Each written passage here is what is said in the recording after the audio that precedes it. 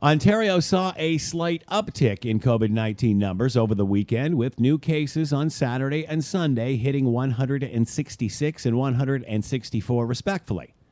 This was predicted by medical officials with a gradual reopening. The majority of those cases are from Windsor, Essex, and Peel region, followed by Toronto and Ottawa. But some of the most fascinating stats are coming from data on the age of victims who have contracted the disease.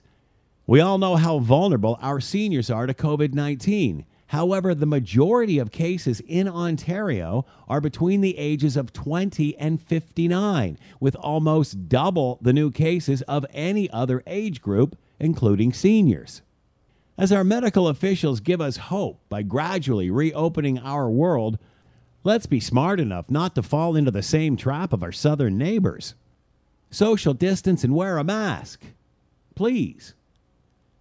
I'm Scott Thompson.